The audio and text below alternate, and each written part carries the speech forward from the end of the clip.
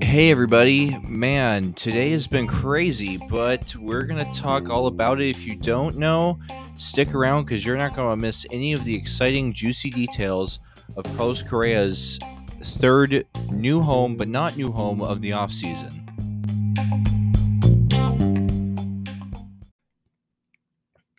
A very, very pleasant Tuesday evening to all of you. Man, I am in shock. I'm also super excited. I don't know what to say. Carlos Correa is now no longer a New York Met. He's no longer a San Francisco Giant. He is once again, unofficially pending a physical, a Minnesota Twin. You heard that right. News broke about lunchtime today, if you're in the central part of the country, that C4 is coming back to Minneapolis, baby, and it was a complete shock. I mean, we had been hearing that the Mets were getting frustrated and the Twins were starting to worm their way back into the picture, but I mean, I'm conditioned as a fan of this Twins team, small market team, to be like, no, we don't get big names like this. Like last year, signing him was an absolute fluke. It was a one-off. He opted out. He doesn't want to be here, whatever. But apparently, the Mets were getting cold feet again, and they just had it. Steve Cohen was out there liking tweets by random fans saying that we don't need him, we should move on, and that made his stance on the matter pretty clear. And Boris and Correa were like, you know what, fine, we're heading back up north to Minnesota. And the irrational Twin side fan of me is getting super excited and super hopped up, and then the cautious baseball fan side of me is like, wait a minute, everyone else turned down his physical. What makes you think the Twins are gonna want to bring him in? But I think that overall everything is going to work out fine. I think I'm not just saying that as blind allegiance to the Twins. I think that there's some. I think what the agreement that's in place right now stands to benefit both sides pretty well. So let's dive into it here. MLB trade rumors. This is where I'm pulling everything here. They're pulling their sources. Jeff Passan broke the news, and then John Heyman got the vesting options and details surrounding the Mets' reduced offer and surrounding the physical with the Twins. Ken Rosenthal and Bob Nightingale were hopping on this. Of course, big news. Everyone was talking about. Of course, Passan was the one who broke it, but here we go. Carlos Correa is coming back to Minnesota on a 6-year um 6-year $200 million deal pending the completion of a physical. Also, before I dive too deep into this is not just gonna be a Correa episode. There's a couple other news points I do want to talk about, but we're gonna start with this. So Correa signed a 6-year $200 million contract with the Twins, pending a physical. And it also contains 4 additional vesting options. So we'll talk about this here. But first off, so 6 years, $200 million. So roughly about $33.3 million per year. So just a little bit less than what he was getting paid on his 3-year, $105 million deal originally with the Twins. And a lot more per year, if you do the math, than his 12-year, $315 million deal with the Mets. So, he's getting paid more money over. He's getting paid a higher amount per year over less years. And 6 years, I mean, this was super surprising to me. I was expecting a team, Correa, that sweet spot for Correa, I thought was going to be somewhere in the 8 to 9 year range. Maybe, yeah, because I didn't think any team was really going to want to commit to 10 plus years of him, given his questionable ankle status. But 6 years, man, that was way lower than I thought. And the Twins got creative here. And I'll explain here right now. So it's 6 years, 200 million, but there are 4 additional vesting options that could take the value of the contract all the way up to 270 million over a decade-long term. Still, overall, uh,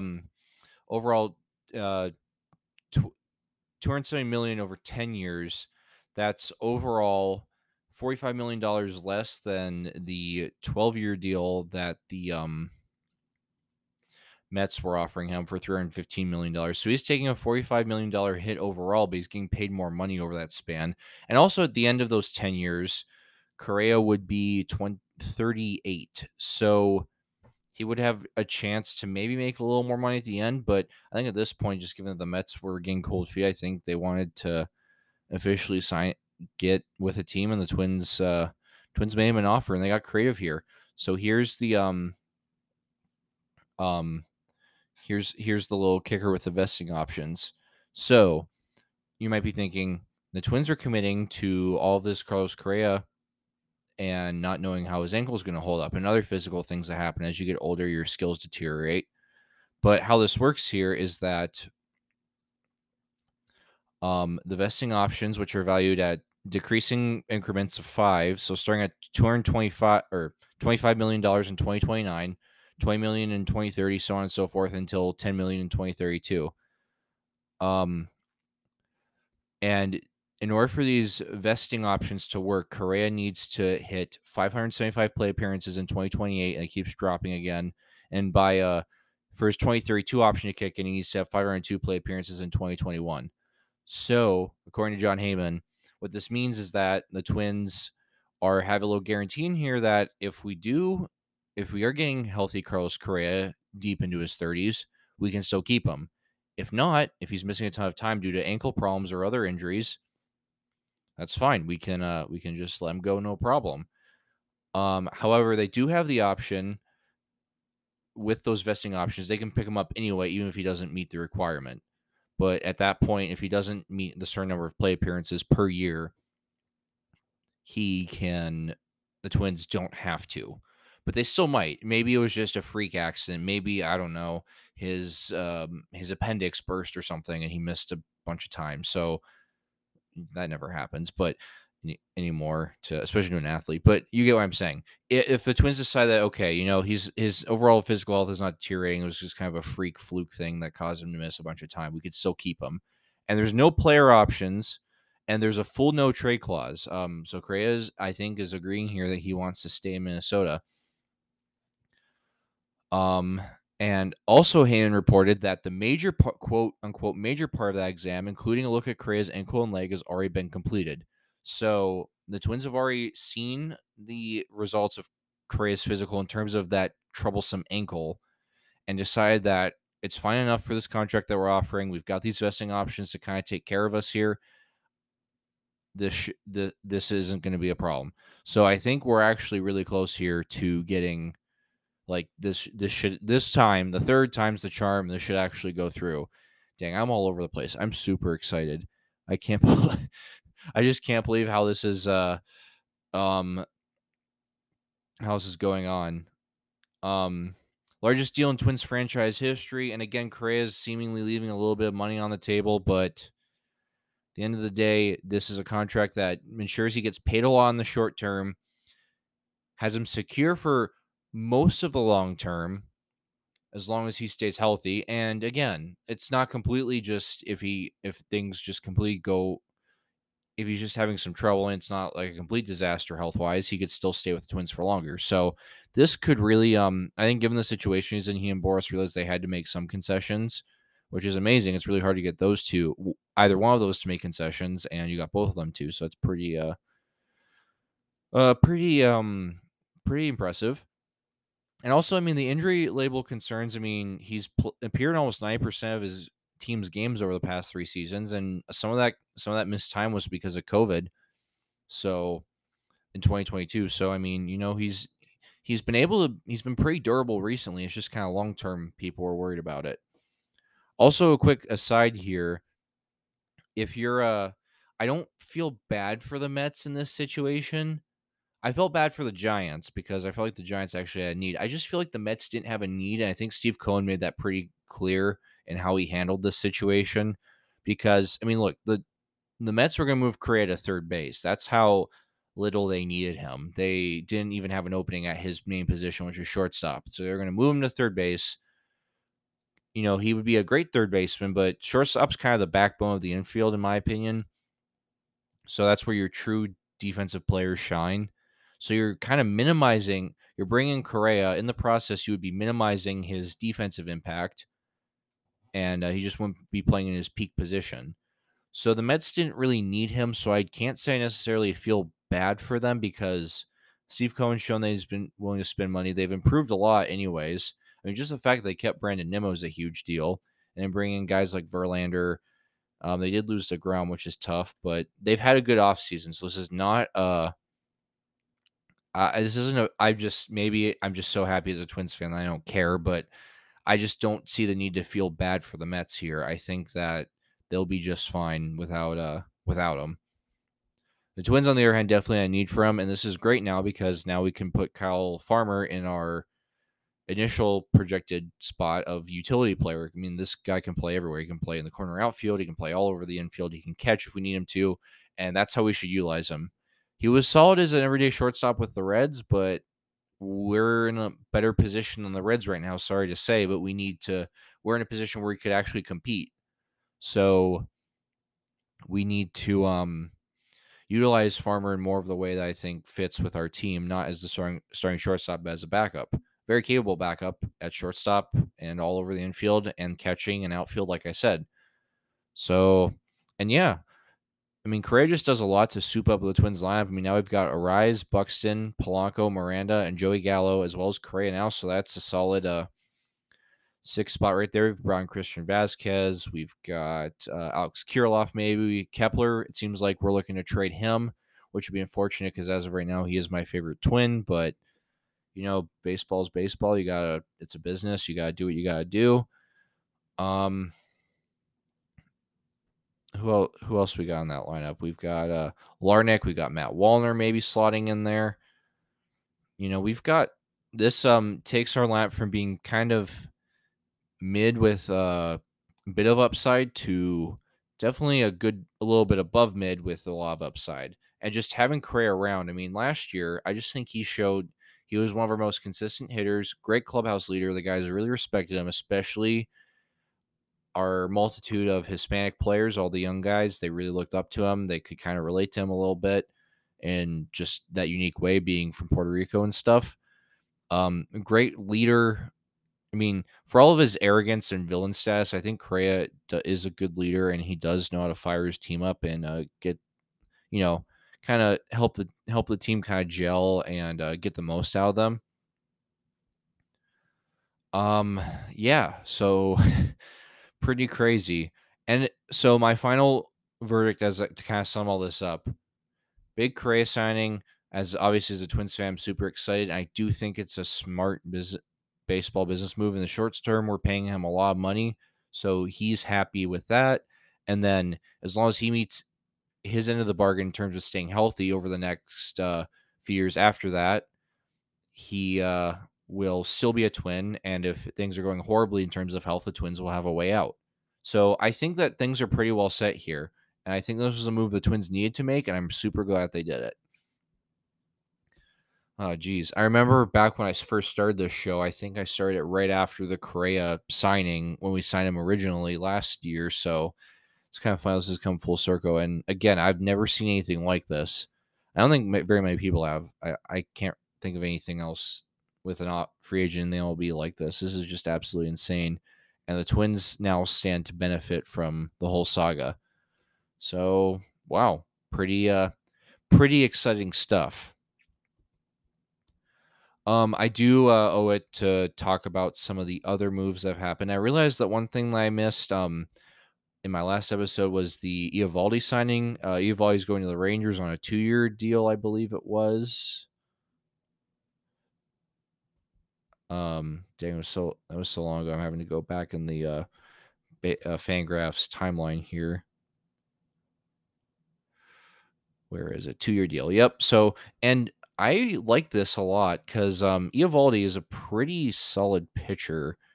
I mean, he's a little streaky at times, but kind of had it bounced around a little bit during his career. But I mean, over the past couple of years with the Red Sox, or I'll do 3 years and I'll include the COVID year. He's made 61 starts. He has a ERA of 3.79, so not great, but not definitely solid. Good strikeout numbers over batter per inning, strikeouts, that is. made the All-Star team in 2021. He's a very solid maybe not your ace, but number 2 or 3. And so the Rangers have gone from having their rotation be a real uh weakness to now being definite strength, with DeGrom as your ace, and then Eovaldi as your number 2, and then you're hoping that Heaney can perform like he did last year. Same with Perez, and then you got John Gray as your number 5. You can do far worse for a number 5. And I like this too because the Rangers do have a lot of young pitching on the way, but what they've created is an environment where they don't need to rush these guys and give them too much responsibility too early. Guys like Kumar Rocker and Jack Leiter, and they've got other guys we've seen already, like Taylor Hearn. Maybe give them some time to develop a little more. You don't need to rush them up and be like, you have to be our ace right now. You've got kind of the network in place, some veteran placeholders. Jake Odorizzi's there too. I forgot about that. So another great move by the Rangers. I really wanted him to go to the Twins, but this works out. This works out well too. I think this is a solid move by the Rangers. They continue to just add and make some uh, pretty solid additions. Let's see. I have missed a good bit. It feels like that there's kind of the headline grabbing signings are done, but there still are some definite interesting moves that have happened. We've got talked about the Devers extension, talked about Hosmer, we talked about Wade Miley's going back to the Brewers on a 1-year deal. That could definitely be interesting. I think what this means is that they want to bring in a veteran like Miley, and then they're going to trade a younger guy like maybe Eric Lauer or Adrian Hauser, or maybe even a Freddie Peralta to try to maybe shore up their lineup a little bit more, because the Brewers definitely have a lot of depth at starting pitching.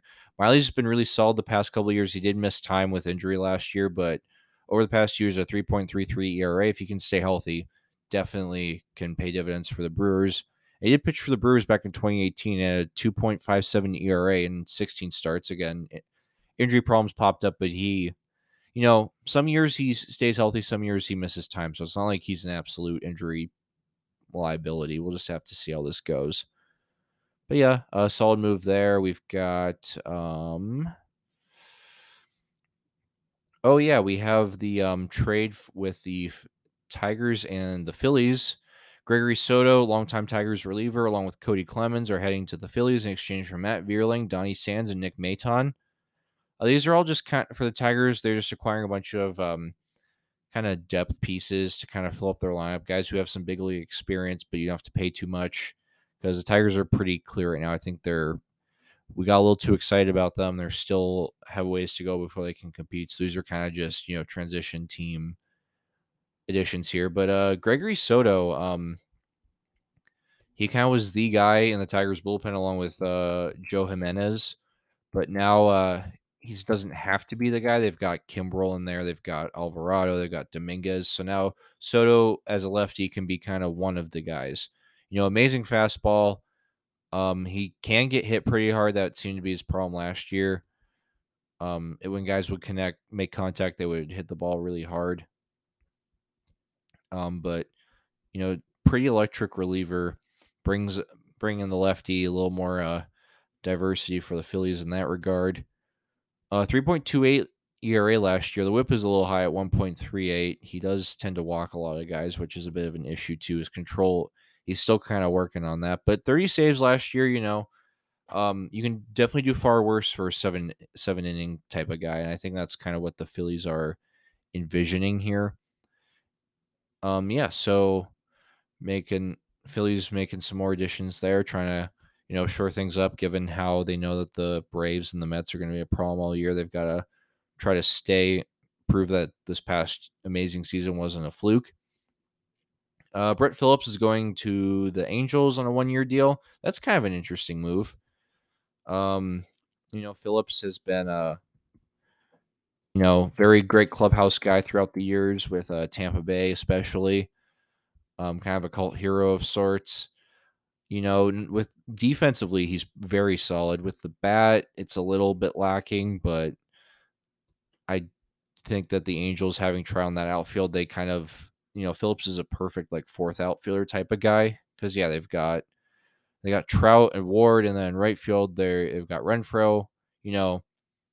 Where's Joe This kind of eats into Joe Adell's potential playing time, though, if the Angels still are giving him another chance. Maybe they're not. Maybe they're moving on from him. I don't know. But yeah, perfect fourth outfielder guy. Great with the defense, great speed. So that's kind of what I think. That's kind of what the Angels are looking for there. Kind of that idyllic fourth outfielder. Yeah. So Corey Dickerson's going to the Nationals on a 1-year deal. It kind of sounds about right. Nationals just trying to find some placeholders, some guys to add a little bit of spark to their team. I don't think that's Corey Dickerson. I absolutely love the guy, but yeah, I think just not super exciting. But he'll do well in Washington. Maybe turn him into a trade candidate in the. It's only a 1-year deal, so yeah, definitely at the deadline, flip him for some younger prospects as well. We've got Johnny Cueto going to the Marlins. Johnny Cueto had a real career resurgence last year with the White Sox. Everyone kind of thought, at the end of his tenure with the Giants that he was done. He's kind of cooked. But last year at age 36, he had a real revival. 3.35 ERA over 24 starts. The strikeout numbers are down, but he just really, he was able to locate his pitches well. Yeah, kept the walks down to a minimum. Wasn't getting hit as hard as he was. Stayed relatively healthy too. I mean, he made 24 starts and he was a late addition to the team, so I don't think he really missed any time after a lot of really injury-prone years with the Giants. So yeah, he really got his career back on track. I know Jolly Olive just made a video about him I need to watch still about it's called How Johnny Cueto Saved His Career. So I should watch that and then report on this signing, but timing didn't work out, I guess. But yeah, good signing for the Marlins here. Cueto is a nice veteran, kind of placeholder. Bring him in, have him dispense some wisdom on some of these younger guys. I mean, even guys like Sandy Alcantara, as good as he is the best pitcher in the National League, it always helps to have a veteran around to, pass some things on, kind of hope some of his knowledge rubs off on you a little bit. Yeah, he slots in there nicely again with all the other young arms like Luzardo and Cabrera and Pablo Lopez. Maybe if they trade Pablo Lopez, then Cueto kind of provides a little bit of insurance there that the rotation won't be completely lacking. Yeah, so good move by the Marlins, getting a little creative here. I like it. And I think that's most. Oh, Brendan Belt going to the Blue Jays. That's the last one. Uh, Aubrey Huff, I don't really agree with Aubrey Huff on this one. I think that Brandon Belt is a good pickup for the Giants. I'm not exactly sure if you don't know how Huff made this very, very off color or not off color, pretty insensitive, weird tweet about how Brandon Belt basically hits like a girl or something like that, and then he deleted it. Huff's just a weird dude, but he made that tweet right after this happened. I'm gonna guess maybe there's some drama from when they were teammates in San Francisco. I don't know. That's how I heard about this signing, which was kind of messed up, but kind of funny at the same time. But yeah, that kind of Huff's kind of a loon. But anyway, Belt is coming off after 2 great years in 2020 and 2021. He came off a super down injury plagued year last year. He only hit 213. He did have a 92 OPS plus, so a little bit below average, not as bad as you might think necessarily. He only played in 78 games. But this is only a 1-year deal for the Blue Jays here. They're not committing too much from him. Just kind of, veteran guy in their relatively not super young lineup anymore. Like this is no longer like, oh, the baby Jays where they're like a bunch of prospects, but these guys are established. But I think kind of what they see him as is a platoon option for a DH and maybe have Danny, like he's the lefty bat and then Danny Jansen's the righty bat, something like that.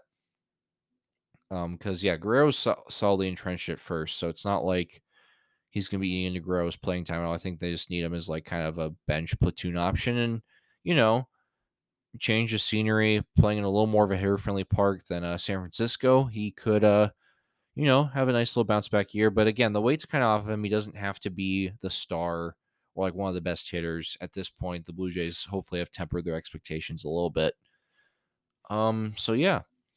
And then lastly, to kind of this episode started on a super high note, super happy with the Correa thing, and I do need to kind of close it out on a little bit of a more somber note. One of my favorite players from one of my least favorite teams just came out with some pretty devastating news, but we'll all hope for the best here with this situation. Liam Hendriks, the White Sox closer, announced on Sunday that he is beginning treatment for non-Hodgkin's lymphoma. So he's just diagnosed with cancer, and we really haven't gotten too much insight into how serious it is, like when they caught, what stage they caught it in. But I'm just gonna read the Instagram post they put out. So this is what Hendricks said: "Quote: Hearing the word cancer came as a shock to my wife and I, as it does to millions of families each year. However, I'm resolved to embrace the fight and overcome this new challenge with the same determination I've used when facing other obstacles in my life. My treatment begins tomorrow, and I am confident that I will make a full recovery and be back on the mound as soon as possible. I know with the support of my wife, my family, my teammates, and the Chicago White Sox organization, along with the treatment and care from my doctors, I will get through this." GM Rick Hahn said that we do not expect to have any updates on Liam's playing status prior to opening day at the very earliest. And then just kind of speaking about how they're all with him and how much he means to the White Sox organization. Like I said, I absolutely cannot stand the White Sox. And if you've been listening to this show for the past 9 months, you know that.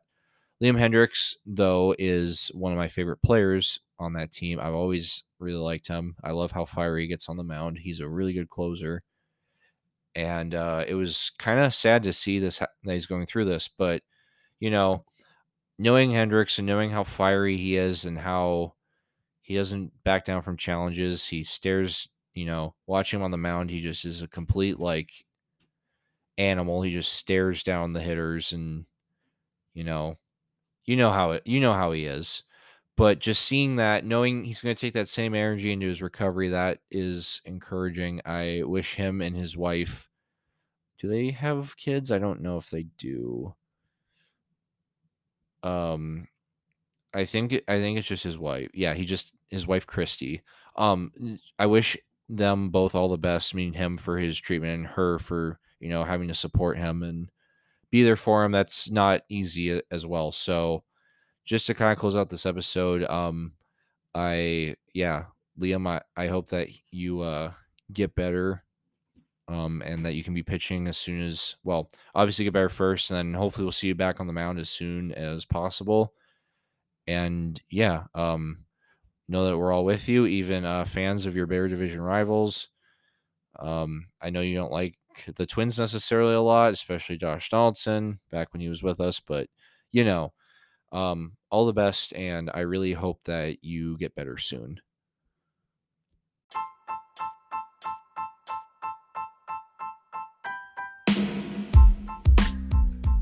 Thank you for listening to tonight's episode of Straight Out Left. It was a very exciting, fun one.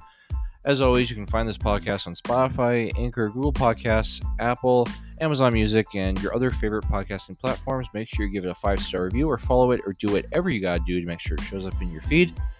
Keep on the lookout for new content coming out very soon, and I'll talk to you all then.